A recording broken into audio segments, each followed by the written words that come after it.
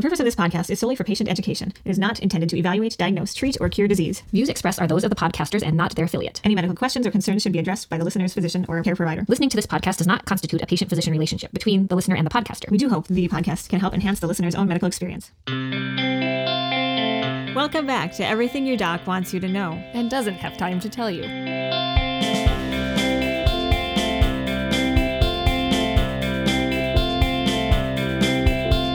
The purpose of this podcast is to educate and inform about health matters affecting adults. From latest research updates to tips on navigating the healthcare system and everything in between. I'm Kirsten. And I'm Lindsay. Thanks for listening this week. How are you, Lindsay? I'm great. I can't help but laugh a little bit because this is take 2 for us on this topic. Yes, we have had a day of recording. As any podcasters will probably tell you, they have thought they hit record and recorded an episode or two without actually doing so. So we're having some fun today. Right. Yes. Well, how's your day been going, Lindsay? Pretty good until we found out we lost our 2 episodes. Yes. How about your weekend? Yeah, it's been good. It's, full of summer activities. Summer's in full swing. It makes things a little busy, but still good. Crazy. Yeah. So today's topic is more on diet or nutrition, but with the focus on low sodium or salt in the diet. Yeah, and this is important for a number of reasons. Salt, or also known as sodium chloride, present in many foods in the United States. The average United States daily intake of sodium is about 3,600 milligrams. The recommended average is 2,300 milligrams per day. And so we are significantly above the recommended average. And that's important because it does have an impact on health. Yeah, so it is a big contributor to high blood pressure, otherwise known as hypertension. And so, many studies have been done, people on multiple medications for high blood pressure to keep it low. And there's studies that show if you're eating a high salt content and you cut back even by a third, that you can get off some of your medications. So it affects our blood pressure. What other things? Yeah, so congestive heart failure is another fairly common condition in the elderly that can be affected by salt intake. And what happens in congestive heart failure, there are 2 different scenarios to kind of simplify. One is that the heart isn't pumping as well as it normally does, and the other is that the heart pumps fine but is a little sluggish to relax after it squeezes. And both of these can lead to fluid buildup in various places like the lungs or the legs. And wherever salt goes, water follows, right? And so if your heart's already a little bit weak or not functioning quite as well and you add the salt and water, then you're really going to get backed up and into trouble. Yeah, and that can even result in hospitalizations if somebody has a big salt intake. For example, we see this commonly after certain holidays such as Easter. Thanksgiving. People are eating more salty foods and like that ham. And our patients with heart failure will not uncommonly end up in the hospital or the ER after that. Which we want to avoid. Also, I had one gentleman, he ate 6 olives one day and wound up in the hospital the next day because his blood pressure was through the roof. So the smallest things you don't think about having salt can get you. Right. And blood pressure, doesn't often cause symptoms of feeling bad unless it gets too high. But there can be situations of urgency or emergency associated with high blood pressure where other organs are being damaged because the blood pressure is too high. And so for people who are sensitive to salt, a salt load like 6 olives can really make a difference. And even if you are very healthy, you can note that you had a high salt diet just by how your rings are fitting on your fingers, or all of us as we get a little bit older have some what we call venous insufficiency or leaky veins in your legs. And so, at the end of the day, your legs swell. That's going to be worse with a higher salt diet and can be controlled by controlling your diet or your salt intake. Right. So sodium does have a significant impact on health and potentially can, if it's limited, maybe help somebody get off medication. So how do we do a good job monitoring our salt intake? I think you have to read those food labels and certainly choose lower sodium per serving size options, right? But where where's the salt? Right. So, it tends to be in the packaged and canned foods because we want those foods in process so that they will last a long time and have a good long shelf life. So you're going to do better if you're, for vegetables, for example, you're going to do better if you can buy them fresh or frozen. And frozen will last in the freezer for a long time as well, Right. and be much lower in sodium than the canned options. And as always, I think we talk about a lot eating at home, cooking foods from scratch, whole foods from scratch, and that's gonna help you out. You can at least know how much you're putting in and modify that. If you're somebody who needs a lower sodium diet, then you just modify what you're doing to have less salt. So again, the recommended for a normal healthy adult is 2,300 milligrams per day, and that's actually 1 teaspoon of salt. So not very much. Not a lot. And Lindsay, you were looking up some foods that really will add up quickly in terms of their salt content and how much we're getting per day. Right. The National Institute of Health and American Heart Association had the Salty Six, they called it. And the big one, I think that probably trips up a lot of us, that is probably a little bit more known, but certainly cold cuts or cured and processed meats, deli meats, they can have up to 1,000 milligrams per serving. That is a lot. So That's a lot. 2 slices of deli meat would be your sodium intake for the day. And then you have to avoid salt completely, which is pretty impossible to do. So that is definitely a lot of salt right there. Yep. So pepperoni, Salami. all those things just really high in salt. The other big one is pizza. So there's salt in the bread, the crust, and the cheese. And so 1 slice of pizza can be upwards of 760 milligrams of salt. And most of us don't just stick to 1 slice of pizza either, so it's probably going to be a fair amount more than that. Another big one that I think probably gets a lot of us who are living alone and trying to eat something easy for one person to make out of convenience would be the canned soups. Right, yeah. So big source of sodium there. Yeah, and even the low salt soups are still fairly high in sodium, so it's important to look at those. Making soup at home is another option, but even the broth itself, it's hard to get away from the salt. Stocks you have to be careful of, right? Yeah. The other not so obvious source of high salt content is breads, rolls, pastries. Yeah, and that one actually surprises me because, if I'm baking bread at home, I maybe put in a little bit of salt, but it's nothing that I would consider concerning compared to pizza or other prepackaged foods. Right. We have RN health coaches at work, and mine brought this to my attention. And we were looking at labels of different breads that our patients were eating, and she says there's a huge variation, but you can get into a lot of salt. That's really interesting. Just got to read those labels. Yep, pay attention and pick a variety that has less. Obviously, the old, what's that white? Is it Wonder Bread? Oh, that was that crazy white that, it won't go moldy. Glow in the dark. It won't go bread. moldy forever. I'm sure is just chock full of salt. It would be interesting to look that up, but I didn't. Anyways, another interesting thing I learned when I was looking things up for this topic was that even if you're buying like a chicken breast to prepare yourself that has no flavorings or seasonings, you have to check the label because some of the companies are injecting salt water to like beef up or plump up the meat. And so you got to check the labels of your even just plain chicken breast to see if there's salt content there. It's kind of unfortunate, the battle between health and marketing, right? And so we see this battle all the time. And of course, in a business where you're trying to sell something, marketing tends to win over just making something because it's healthy. And so that is definitely something to watch for. The last one in the Salty Six would be burritos and tacos. And so this one even talked about how even if you're doing it at home, if you're doing the packaged taco seasonings, you've got to really look at that package of taco seasoning and probably better off just mixing up your own herbs, and that's probably easy to do too. Right. I would think even there, the lower salt variety of the packaged seasoning it's going to be like soup. You're still getting a lot of salt that way. So definitely something to watch out for. And eye-opening to look at these things. So when I was preparing for this talk, my son was with me because he's out of school. And so we thought it would be fun to look up things we would get out at fast food restaurants. And he was really having fun with this. So we did one we thought was thought to be more healthful. places to eat out like Noodles and Company. Quick, but maybe more healthful options. And if I go there, I generally get the Penny Rosa, and we looked it up, and this is online from their own website, 440 milligrams of sodium. And you said your son likes the mac and cheese there. Yeah, and boy, he thought this was horrible, and maybe he'll make a different decision next time. The mac and cheese was 1,560 milligrams of sodium. That doesn't leave much for the rest of the day if that's what you're eating. Yeah.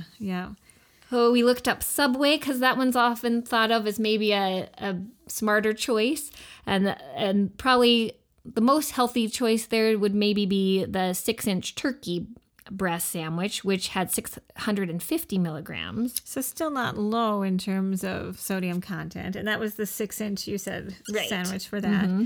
And then you looked up the 6-inch spicy Italian. Right.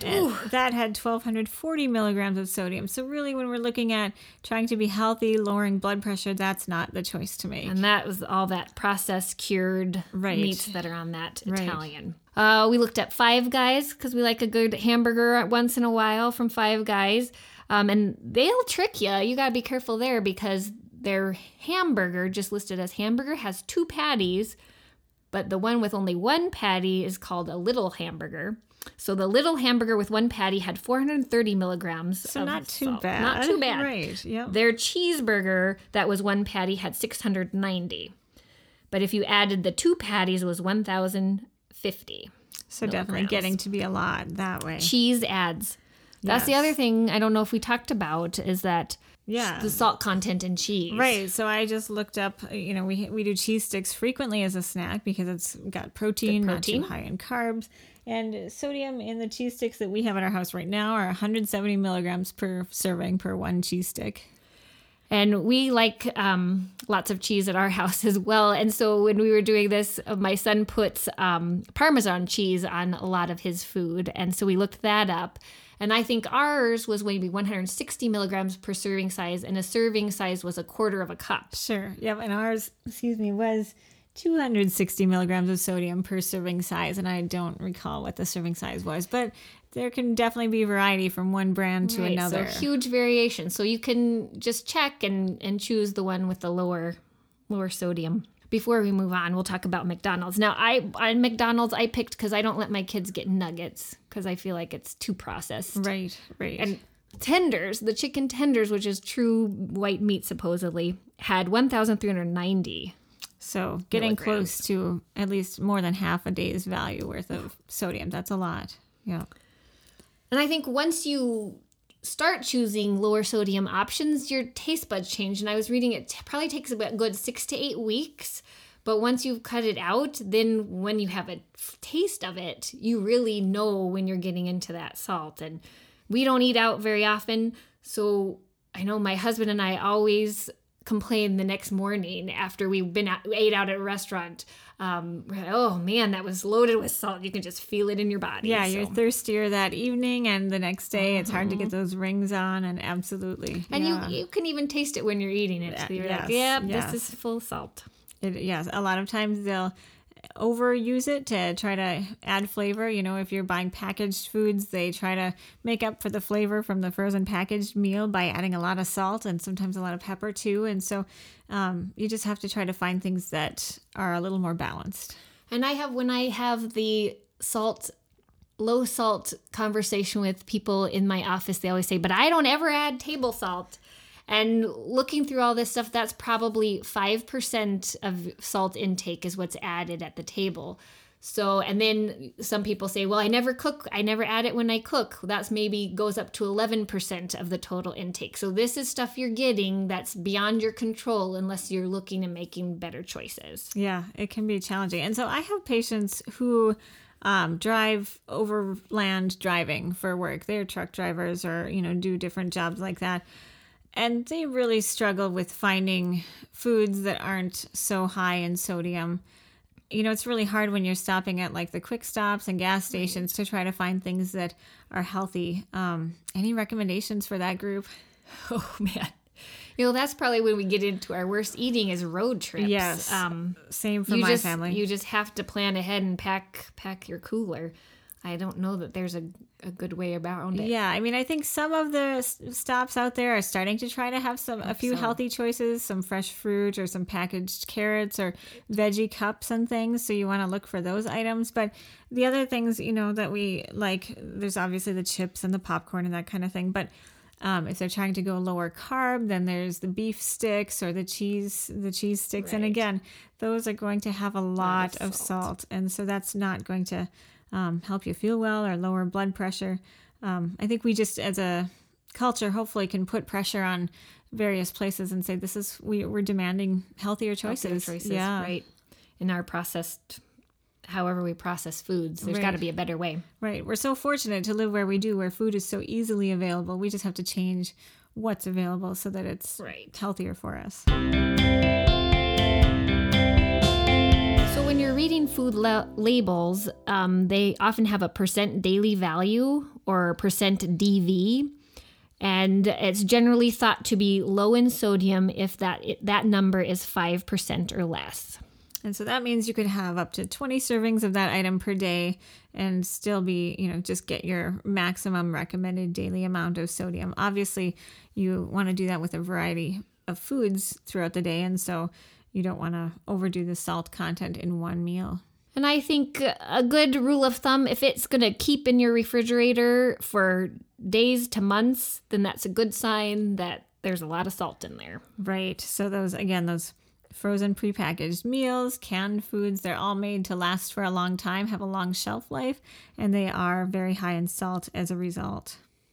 Cottage cheese is one too, and again, it's in the cheeses, but that one is high in salt, so keep an eye on that.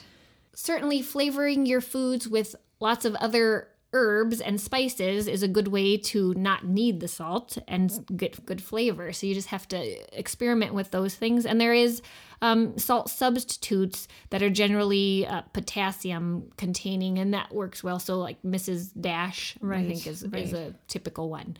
That helps if you really feel like you need that salt flavor. Right. There are some good options out there, good ways to get flavor without quite so much salt. The other thing I did learn, too, is, some people are trying to say that kosher salts or the sea salts are better, and they aren't really. There might be less salt per teaspoon just because they're bigger chunks, so you're getting less in that teaspoon, but per content, it's about the same sodium. It's all sodium chloride, which has the same impact on the body. And so it doesn't matter what form of salt you're using. It's salt.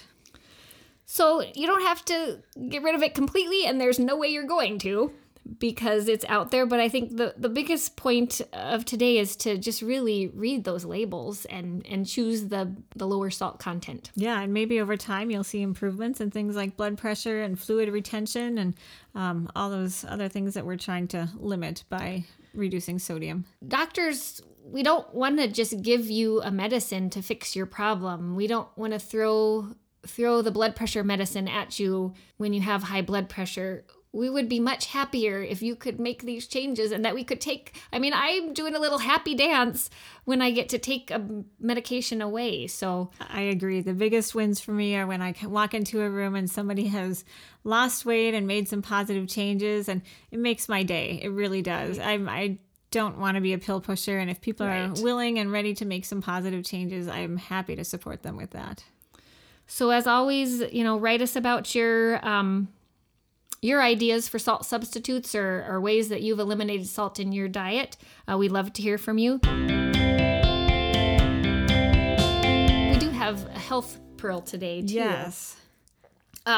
Foam rollers. So this last week, for some reason, in the office, I think every day I was talking about a foam roller, and basically this is a cylinder shaped hard surfaced thing that you can buy, off the internet, at Walmart, anywhere you can get one. It's in the exercise aisle, and it's usually, if you look it up, you can find things for myofascial release, and that's just a fancy kind of massage word to say massage, but I've been using it because several people have come in with complaining of hip pain, and when I actually evaluated it, it's not their hip joint, but it's their IT band, and that's a big fibrous band that runs from kind of your hip down to past below your knee. So often we get pain on that outside part of your leg that radiates from your hip down into your knee.